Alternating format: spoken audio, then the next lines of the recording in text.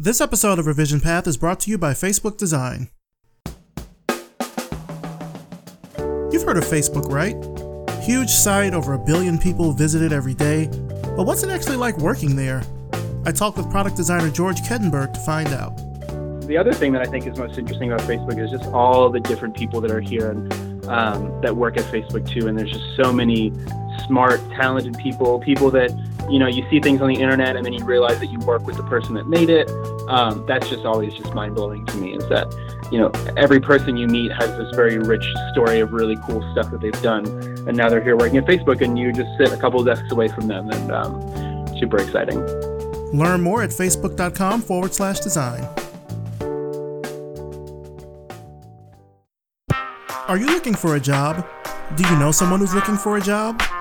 Then check out our job board over at revisionpath.com/jobs. Whether you want a full-time job or you're looking for something temporary or freelance, we've got you covered. This week, Mapbox is looking for a new head of design. We also have job listings from Indeed.com, so head to the Revision Path job board at revisionpath.com/jobs to apply and to search for any other listings. Don't forget to sign up for our weekly job alerts, so when there are new positions added to the job board, you'll get an email so you can be the first to apply. And if you're looking for more jobs, then become a member of our Slack community and join the jobs channel. See you there.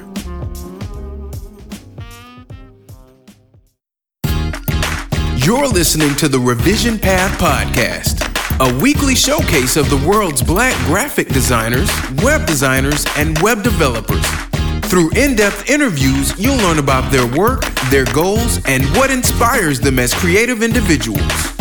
Here's your host, Maurice Cherry. Welcome to the Revision Path Podcast. My name is Maurice Cherry, and before we get into this week's interview, let's talk about our sponsors, MailChimp and Hover. Join more than 14 million people who use MailChimp to not only send email newsletters, but to grow their businesses on their own terms. Start sending professional-looking newsletters to your clients today for absolutely free. Sign up at MailChimp.com.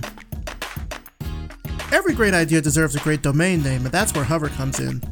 Choose your domain name from the hundreds of extensions out there and start building that new project you've been waiting on today. Right now, you can get a .me domain for only $9.99 a year. That's pretty cheap. Use our promo code RevisionPath and save an additional 10% off your purchase. Speaking of savings, we've got free shipping for everything in our store this week. Of course, our store is at revisionpath.com/store. That free shipping is going to go on from January 27th to February 1st. So go there, pick out what you like from our t-shirts, our hoodies, our mugs, or tote bags, and use the promo code SHIP17 at checkout. That's SHIP17. I'll put a link to all of this in the show notes, so check that out. Here's our Patreon fundraising campaign update. So we're still holding steady at 41 patrons for a new total of $278 per month. Again, a huge thanks to everybody that has pledged your support and your appreciation for the show. If you enjoy what we're doing here at Revision Path, if you enjoy the guests that we have on the show, or if you've gotten any value from listening, please consider becoming a patron. You'll get some really great perks like early access to future episodes and free Revision Path goodies. Just head on over to patreon.com/revisionpath and make that happen. Pledge level start at just $1 per month, and it's a great and affordable way to support the show on a regular basis.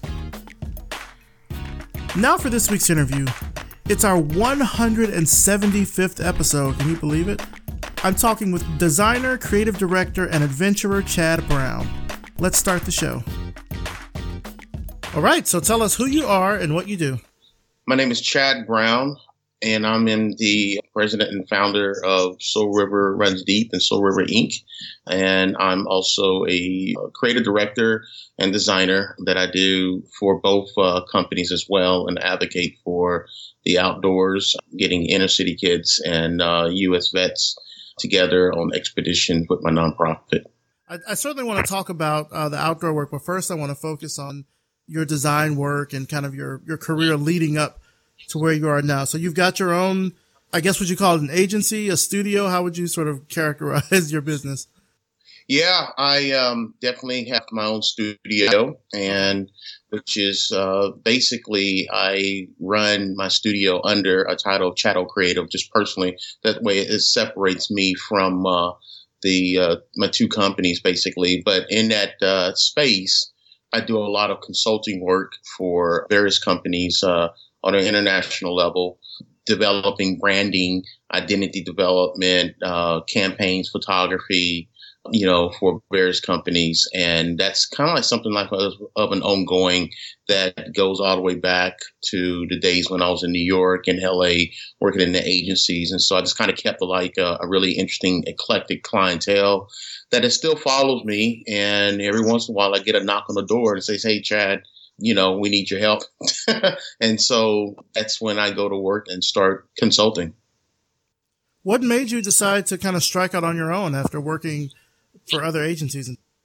A while back, I think what was the pivot point for me was when I was in New York. I'm done with grad school and I'm working in the city, and, right there at the time when the towers was hit and they failed, the Twin Towers, that was kind of like a pivot for me. I was basically had the opportunity to step out and try to survive. And well, not really an opportunity at that time, but it was more of a survival type of situation of trying to figure out what I'm going to do. But that situation did turn into an opportunity when things settled down and doors opened up to where I had the opportunity to walk in and present myself as a consultant, a designer, to pitch with a couple of the companies with Russell Simmons' Fat Farm. And through those connections that led me, I ended up winning an account. Basically, it started working on these accounts. And then through those, that situation opened up to other avenues of me having an opportunity to pitch to for other companies. And that work from working and developing concepts in photography, et cetera, for Fat Farm led me to overseas doing some international work in Hong Kong. And that was also with a garment manufacturing company that was the pinnacle of the fashion industry, basically, which a lot of people don't know and they're not aware of. But they are the top biggest company in the world that handles all of your fashion houses, basically, throughout the United States.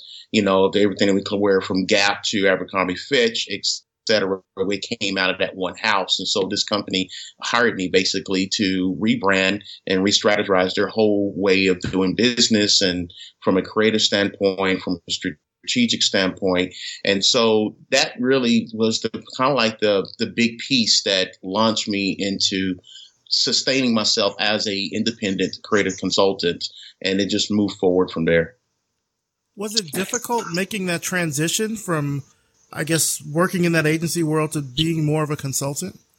It was very difficult. When you go to school, even grad school, it doesn't matter which school you go to, especially when you're dealing with or focusing on design or, any of the creative disciplines, photography, industrial design, etc. What they don't teach is the business side, and that was the most biggest hurdle that I had to try to jump over, was that business side. And, you go to school to learn, how to design, you learn the theory of it, et cetera.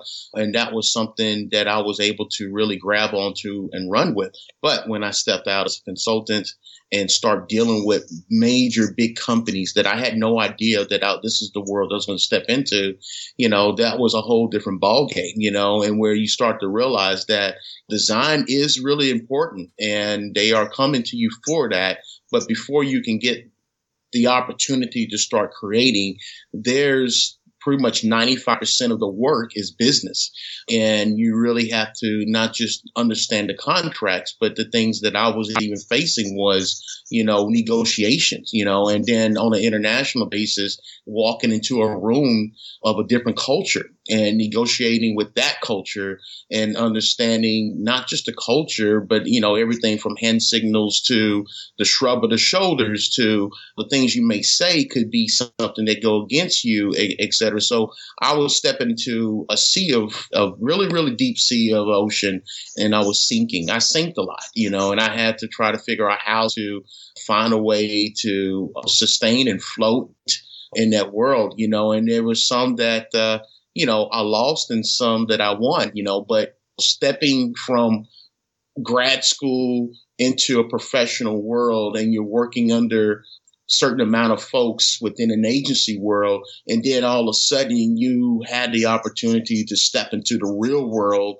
of international business and dealing with many different dynamics and levels of signing contracts, et cetera. It was a complete, hard thing for me to jump. And even today, sometimes it's a little hard because it's a business. The business of design is a whole different ballgame. And it's something that I did not learn and something they don't teach in school, especially on that level. And I had to learn the hard way, figure it out.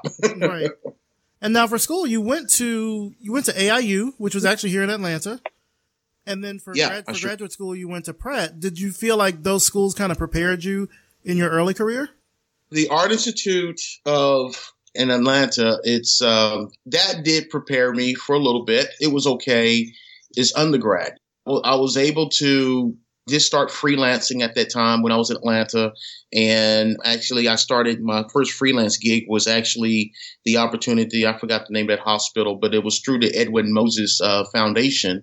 And they were looking for a young designer at that time to help develop the campaign, basically. And so that was a really big opportunity for me to really do, because that put me in a place where I was able to make enough money and go back and take care of my tuition and everything of my debt. And then after that, I ended up going to Pratt up in New York, and Pratt really helped me out a lot. I think what it did for me when I was able to go to grad school, it gave me the skill set to grow more as a mature designer, to be able to dissect and look at things from a theory standpoint and not be just so quick to jump in and do Photoshop.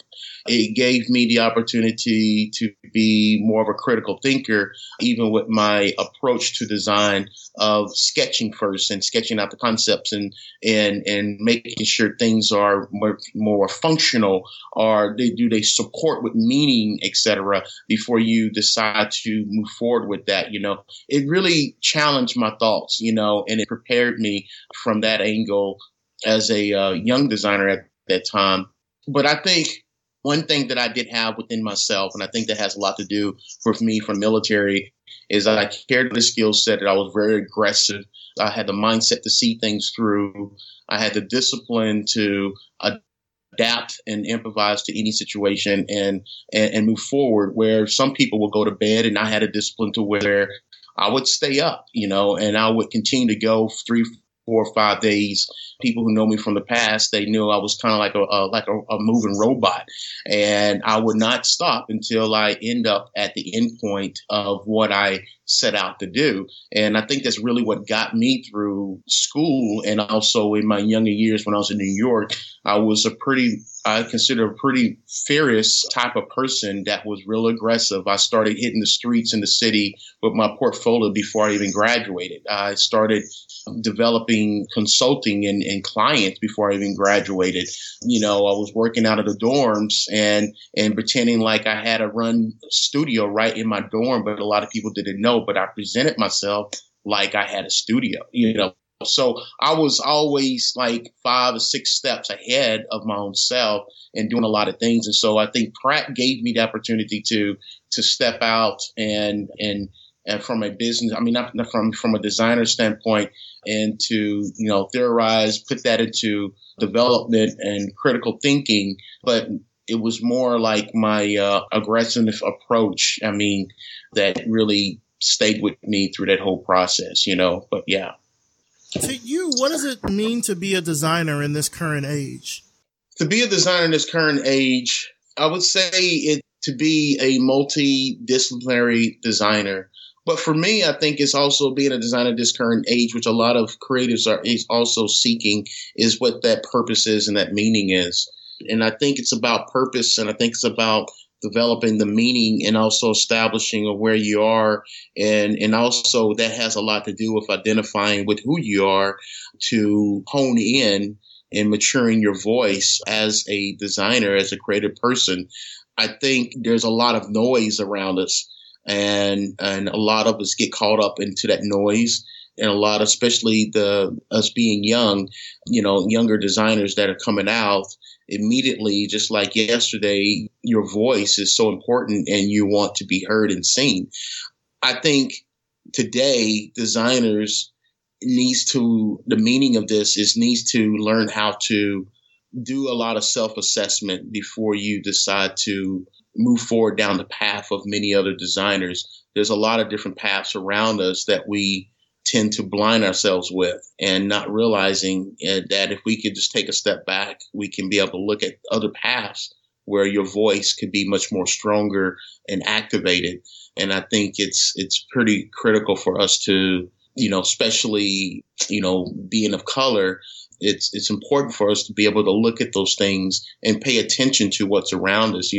That path that we take may be a great path, but there may be some other paths there that you can be able to take to see where your skill set can be applied to and where you could be able to rise above and have your own voice as well.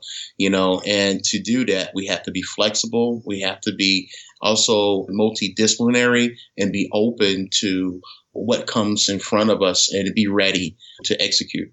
So with everything that you're doing, kind of walk me through what a typical day is like. If that exists for you, I'm wondering, what is a regular day like for you? That's really hard for me to capture on my regular days because I walk within two different worlds. My day does start out me answering my emails, and I move forward into a creative process of working on some projects that I'm working on with clients, and I'm designing and concepting. And then I switch gears, and then I handle a lot of logistics and planning logistics for some of my expedition deployments with my nonprofit. And that takes a good chunk of my day. And then I'm also running and operating not just a design studio in the back, but also a storefront, and I'm running a storefront that carries a lot of designs that I have developed. And so sometimes I'm kind of wearing too many hats, and I'm greeting with customers that's coming in specifically to shop. At the same time, I switch another hat and I'm putting a creative hat on and I'm creating. And sometimes I'm juggling and putting on my nonprofit hat and I'm advocating and charting out new logistics of expeditions throughout the nation. Talk to me about those expeditions. When I first hit you up, I think you told me you were hiking somewhere in the Arctic Circle or something like that. Tell me about these. I'm really interested in knowing about that. What about these expeditions? Yeah, so I do 7 expeditions per season, and these expeditions are underneath my nonprofit umbrella, which is Soul River Inc. And the mission of Soul River Inc. is getting inner city kids and merging these inner city kids from the inner city with U.S. veterans that have served and connecting them and bringing them into the outdoors. It's giving the opportunity of creating this bridge between the city into the outdoors, especially from an inner city kid perspective, and connecting them to nature and also helping them develop their leadership. I use combat vets as a way of mentoring these kids. And so when you got these two demographics together in the outdoors, what happens is that veteran basically takes this step up as a mentor or a big brother, big sister for these kids.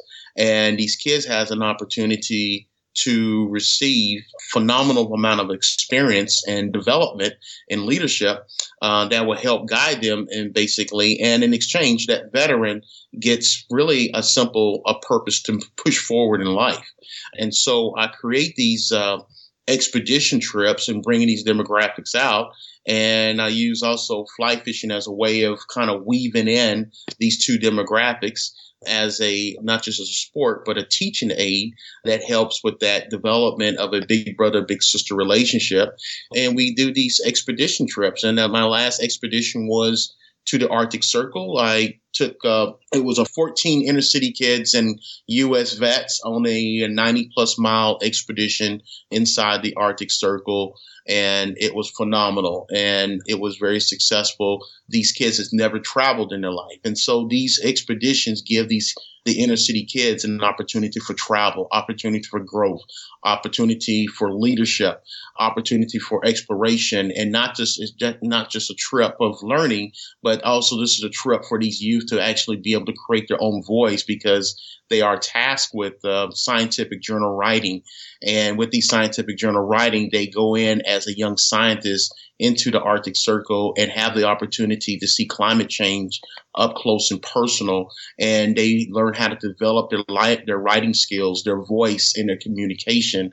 And they take these journals and have the opportunity to take a stand as a young teacher to teach other younger inner city kids as well of what they learned. But also this learning it does follow and gravitate towards the parents, because the parents, they become much more supportive in the wow factor that they did not know, etc. And they're educated, and it becomes more of a community deal. And the veterans is kind of like a mentor behind everything that's guiding this whole piece, So my expeditions are pretty much over the top. It's the real deal of like what you see in the movies. They're from everything for packing gear, hauling.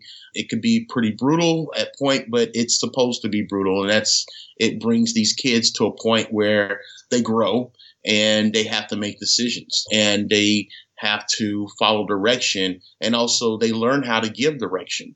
And these are phenomenal opportunities that inner city kids today, and even kids from the past, et cetera, including myself, does not get the opportunity to see the top of the world, does not get the opportunity to get out into the outdoors on this level of magnitude that we take them, and so it's a grand opportunity. And so that's something that I tend to advocate for, is bringing these kids into the outdoors, connect them to nature, using vets as a mentor and guide.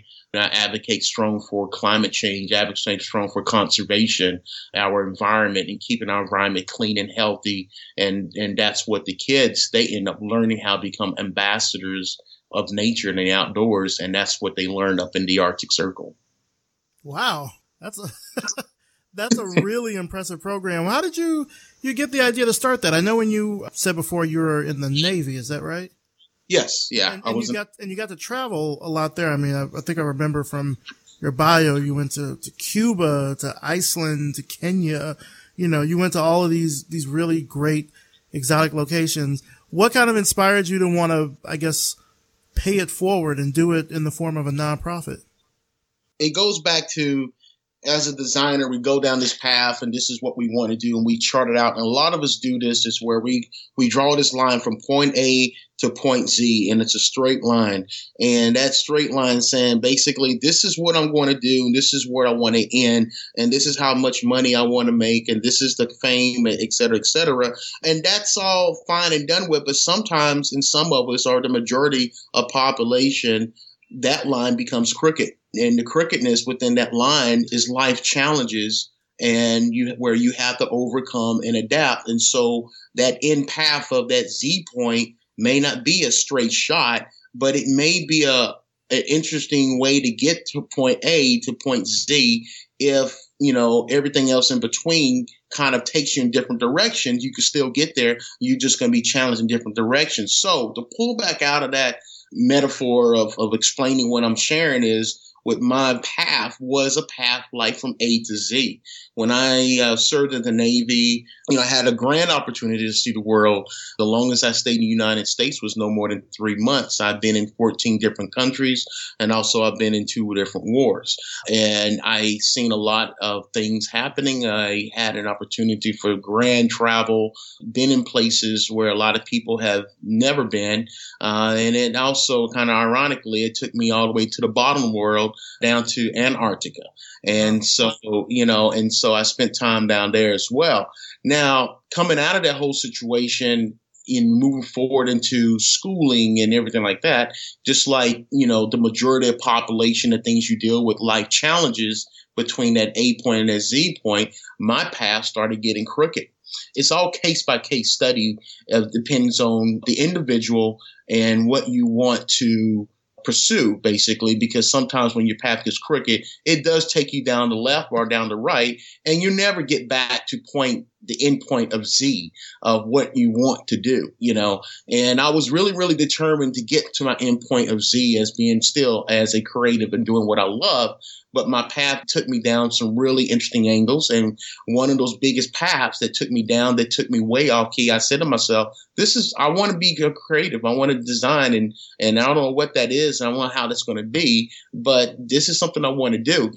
The first path, not the first path, but one of the biggest paths was, I got hit with PTSD and didn't deal with it really, didn't have the opportunity to deal with that stuff when I got in the military, because I immediately jumped into a fast lane from Atlanta, Georgia to New York, working, schooling, and also the professional world. That lifestyle kept me very in the fast forward lane. So it didn't give me time to really think about what I went through in my past. And as soon as I came out of New York, and a couple things happened where I ended up going to Japan and backpacking Japan for a good 2 months. And I made a conscious choice to try to figure out what was going on with my life, because there were some things that was happening in my life. And I just kind of hung out and backpacked the whole country and did some writing skills, came back to New York. After New York, I ended up taking this job as a senior designer in Portland, Oregon. And when I got to Portland, Oregon, that was when I was really starting to feel some heavy, heavy stuff happening mentally with me. It was very easy for me to walk into an agency and get a job as an art director or senior designer. It was not a struggle with me, but my struggle was trying to keep a job. And I didn't know what was going on, but I was losing my work and I was losing my job and I couldn't think, and, voices coming in, and so all of a sudden it was kind of a strange thing, but I lost everything that I worked for, and everything I could not hold out. I was mentally handicapped, and I was dealing with some heavy PTSD stuff from the war, and all kind of other issues started coming in front of me. And I immediately, over a course of weeks and months, every single thing just pretty much vanished, even down to even having a place to stay. I was homeless, and I right here in Portland, and I end up finding myself at the VA hospital, just pretty much having to put everything on hold in my life and say, this is what I need to deal with, and this is what I'm going to go forward with. And at the hospital, and this is where I'm at. I had to accept it. And I just I accepted it, and I started off all over again right here in Portland, Oregon. And that was basically starting off with classes and taking medication left and right. So as I was taking the medication and group therapy, that's kind of like really where my life was at. And I was, every once a week taking a number. Pulling a number, it was pulling number 50 to 200. And that was the number that I had to take a seat and sit down with every other veteran soldier, combat vet that's disabled, and to wait to get their medications. That was my life. And then part of that was leaving and drawing blood, giving blood for $20 as much as I can, and stretch my $20 to put gas in my truck and to try to maintain until Friday. I had a system down. Tuesday, I give blood, I get done, and then Thursday I come back, I get another $20 giving blood. That was my life for, I would say, almost a year. So it was really, really hard, but that's what I had to do. And I was also borderline, just like a vet. If people hear the stories, the veterans comes back and you're challenged with this borderline of committing a crime. And there's a lot of vets out there that has crossed that line, and it was due to just lack of resources and situations. I never thought I would find myself in a place like that, but I did, and it was a really interesting lens of this, to see through that particular kind of lens of where my life was at and what I was doing. And I was also ashamed and not to let people know as well, especially folks who knew me from the design world and everything like that, and so I just basically almost created a whole identity for myself and just become really, really a much more unknown person for a very long time, and to focus on myself. I let go of everything, friends, everybody, New York, everything. And then sooner, later, as I moved forward, I started developing new friends and who accept me for who I was at that place. There was no design, nothing involved. It was just like your average Joe Blow, blue collar worker, wilderness type of guy, fishing guy, and they became my friends. And really our friendship developed in the outdoors on the river because I had all the time to fish. They put a rod in my hand and showed me how to fish, showed me how to read water. It was almost, I tend to use this experience almost kind of like, the Yoda type of situation, because there was this one individual who just was an extreme outdoorsman, and basically they just dumped a lot of knowledge from conservation, from our environment into me. And I had the time to learn. I learned how to fish. I learned how to fly fish. It became kind of like my medicine to build me. And when I got, to a point, I went back to the VA hospital as I'm making my trip. So I told my doc, and my doc said, you know what,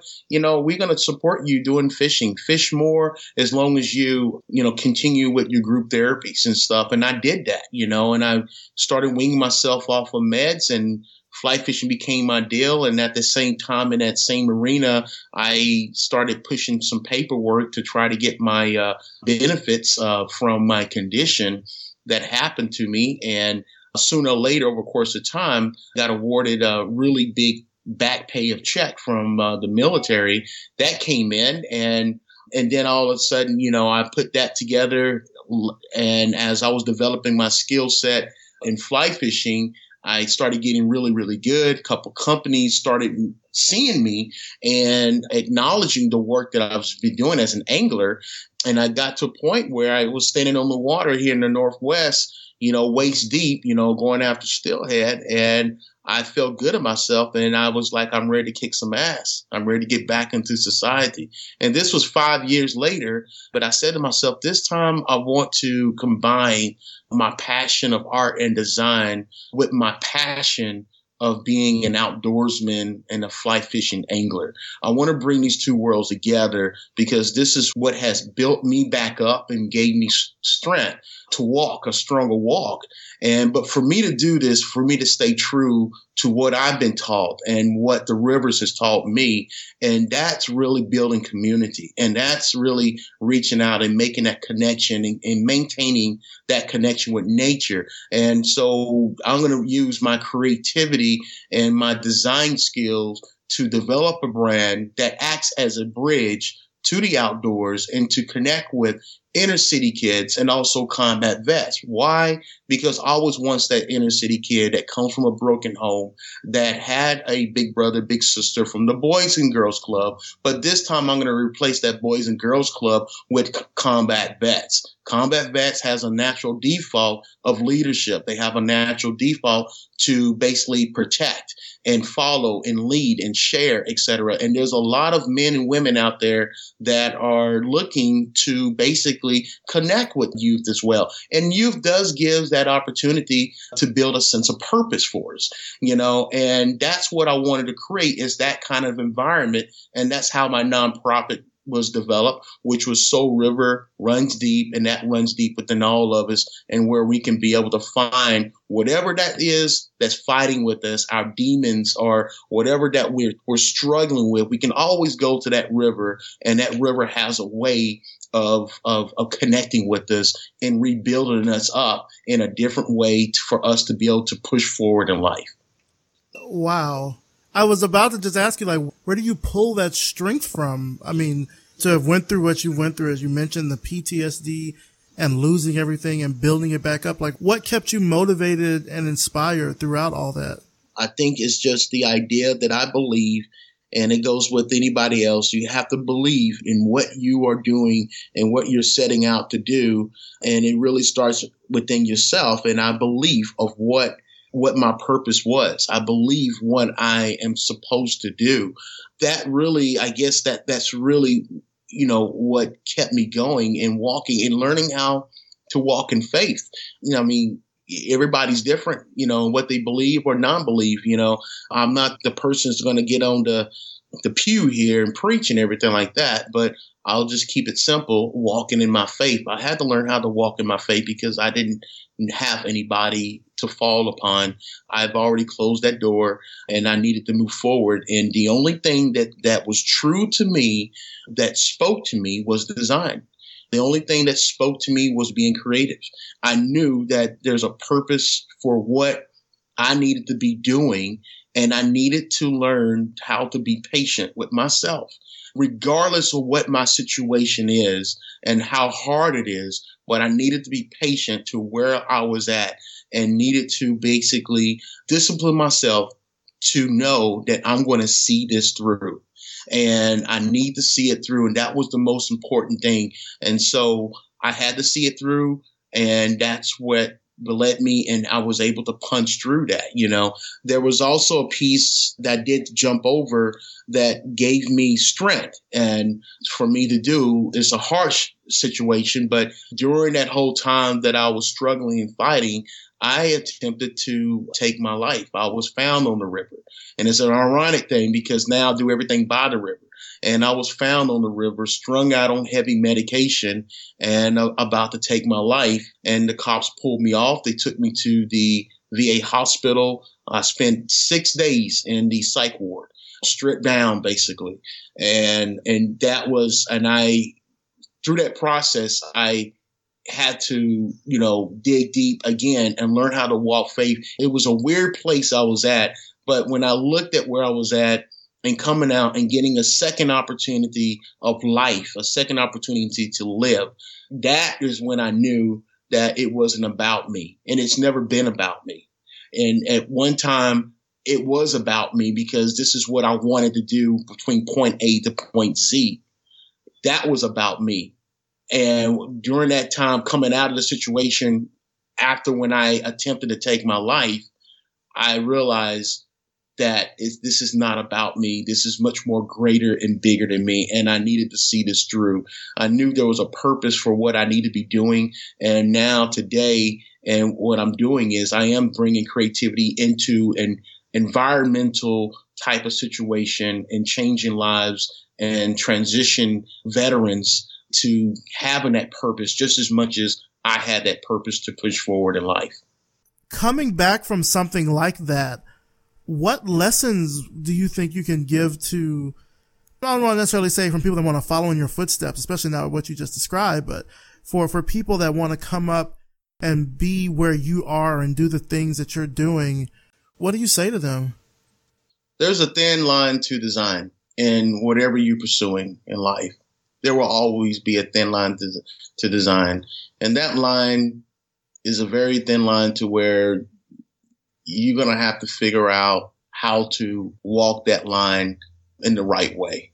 Be prepared that you may have to turn a couple corners here and there. And when you're turning those corners, does not mean that it's the end route. It just means that you're either going to be challenged or you're going to be put in a place to make a decision, whether it's the right one or the wrong one, but you're going to have to make the best decision that you have to make and be prepared to fight. I think with my situation, when I look back, I'm not the wise of wise, but, I think life is about fighting. It is about digging real deep to what you believe and what you stand for and fighting for it. And you have to learn how to fight for it. Some of us out there stop and find a comfort to where we are at. And then there's some of us that really, really takes the charge and fight. And whatever that is, it's not good or bad, but just be prepared to fight for what you believe. Things are not given to you on a platter, that we all know. Maybe that 1% that happens.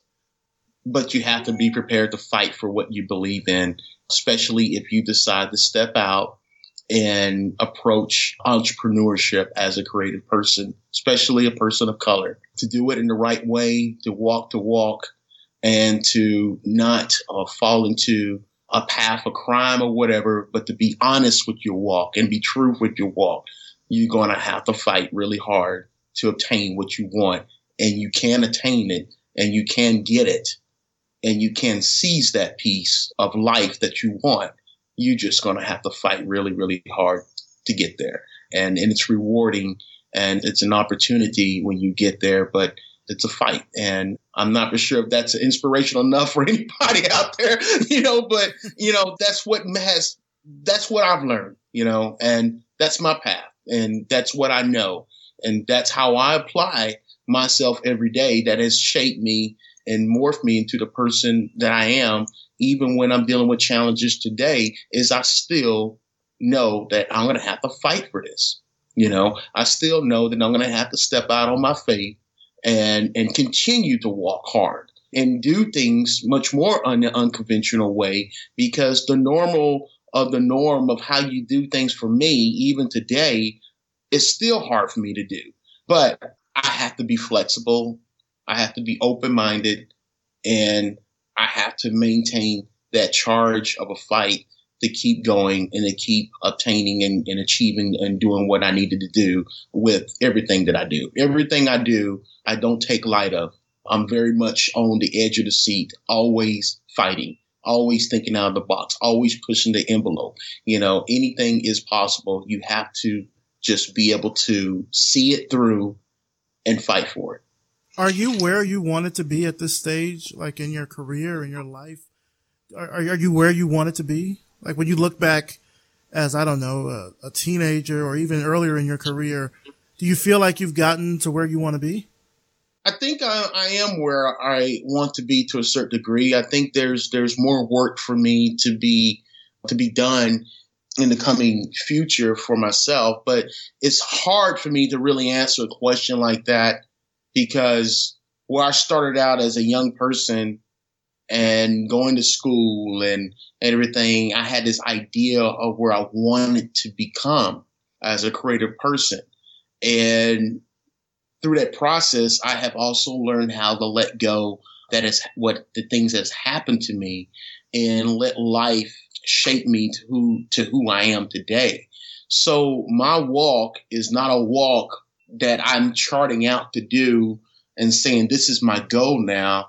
My walk is a walk where I am being guided by the lives that I'm changing through this process. And the lives that I'm changing through this process, and in nature, as a creative person and also as an expeditionary person who runs a nonprofit, my walk is my work that's turning into something other than just me. And the end factor, our end piece of what I'm achieving, is probably the more lives that I change, the more comfort and blessings to know that I'm doing the right thing and I'm satisfied to where I'm at. Where do you kind of see yourself in the next, let's say, 5 years or so with what you're doing with your nonprofit, with your studio? Where do you want to be in the future?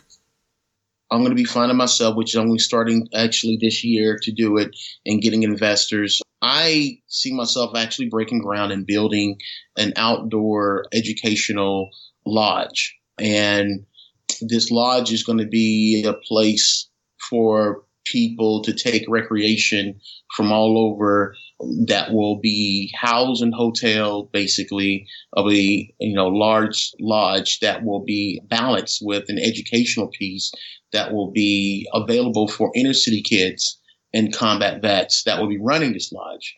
And the kids will not have a tuition cost. The lodge itself will be charging folks who will be coming in, and that money will basically take care of the tuition. That will be zero cost for any inner city kid that will be coming through.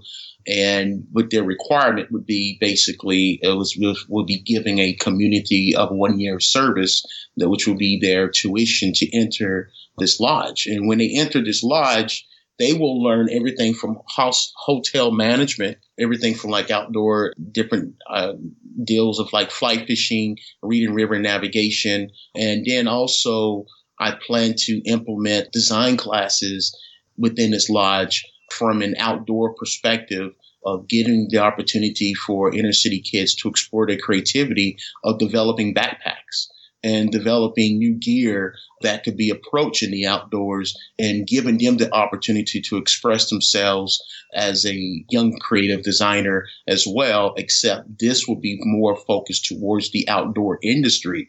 And also this lodge will be able to create these bridges with outdoor companies that will give these youth and these teenagers the opportunity to take on internships where you'll find people of color in North Face, people of color in Columbia Sportswear, people of color in Mountain Hardware, developing these back end products that helps from an ingenuity standpoint of approach in the outdoors to make your, people's experience much more pleasurable, even down to products, from fabrics and jackets and how they work and adapt in the environment. So this lodge will be kind of like an incubator of creative thought for our inner city youth to approach and learn from an outdoor perspective that there is a business in the outdoors, not just being a guide, but there's a business of being a creative as well, and how you can be able to connect with other companies as well.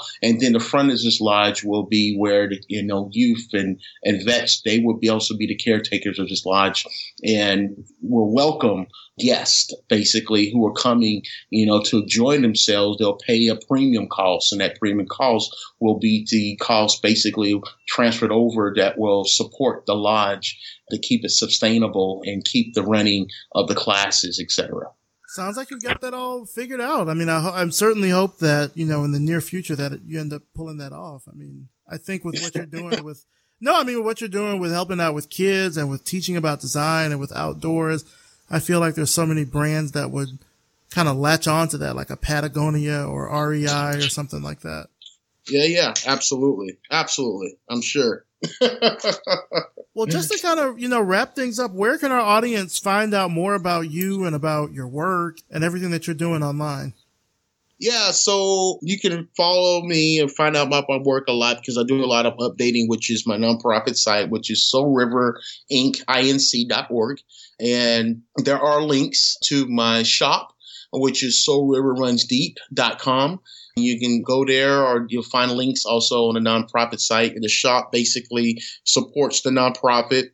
Every sales that I do, 15% goes into my nonprofit that supports, other than the partnerships that is created. You'll see a lot of my work. I'm on Facebook, easily to connect with me. Just my first name. And there's a presence of the, Soul River Inc., my nonprofit site as well on Facebook as well. And I also have a personal site that I tend to dump a lot of my creative work outside of Soul River Inc. and SoulRiverRunsDeep.com, which is chattelcreative.com as well. So I tend to float back and forth, but really a lot of my work that translates into what I'm doing today is through my nonprofit. Chad Brown, man, you have lived lives upon lives. I mean, just not even just with the creative work that you're doing, which now that I think about it, we didn't even really talk that much about it, but for you telling your, no, seriously, we didn't talk really about like your agency work and things, but you talking about just your personal journey and the time that you served in the military, how that's affected you and how you've kind of pulled yourself back and built yourself up from that. I feel like is such an inspiring story to people in general, not just for designers.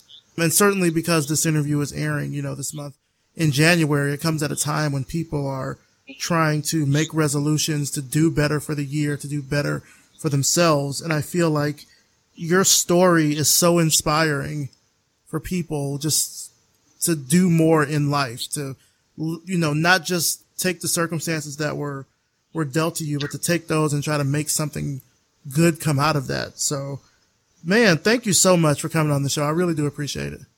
Yeah, you're very welcome. And thank you for the opportunity to once again share what I'm doing and especially share towards a whole different demographic of following that you have, which is folks of color, creative professionals, etc. And I hope that there's some inspiration that will help anybody out there who's listening. But thank you. I really appreciate it. Thoughts of love are in your mind. And that's it for this week. Big thanks to Chad Brown and thanks to you for listening. You can find out more about Chad and his work through the links in the show notes at revisionpath.com. Thanks as always to our sponsors, Facebook Design, MailChimp, and Hover. Facebook invests in design. They care deeply about how their design team might do their best work, and that manifests itself in a number of different ways, such as showing how internal design critiques work, sharing resources about VR and other cutting-edge tech, and by giving away great tools and resources like their design prototyping tool, Origami Studio, that came out last year, popular device templates for Photoshop and for Sketch, and even diverse hands for mockups. Learn more about Facebook Design at facebook.com/design. More than 14 million businesses around the world use MailChimp to grow their businesses, recapture sales, and make money in their sleep. And who doesn't want that? Sign up for a free account today. MailChimp. Send better email. Hover takes all the hassle and confusion out of buying and managing your domains. With free private domain registration and your choice of domains across all the 400 plus domain extensions out there, how can you turn that down? Save 10% off your first purchase by using our promo code RevisionPath at checkout. This episode was edited by RJ Basilio and produced by me, Maurice Cherry. Our intro voiceover is by Music Man Dre with intro and outro music by Yellow Speaker. If you liked this episode, please do me a huge favor. Subscribe to us on iTunes and leave us a rating and a review. It only takes a minute or two. It really helps the show by bumping us up in the iTunes rankings for design podcasts, and I'll even read your review right here on the show. Revision Path is brought to you by Lunch, a multidisciplinary creative studio in Atlanta, Georgia. Visit us today at yepitslunch.com for all your design, strategy, and creative consulting needs. And if you like the work that we're doing here with Revision Path, then please consider becoming a patron. You know, I've said this before, but now more than ever, Revision Path really needs your support to make sure that stories about Black designers and creatives in our field are told in their own words. So if you support us, just go to patreon.com/revisionpath and pledge today. Pledge levels are super affordable. They start at just $1 a month, and you'll get access to behind-the-scenes information about the show, upcoming interviews, and so much more. Thanks so much for listening, and we'll see you next time.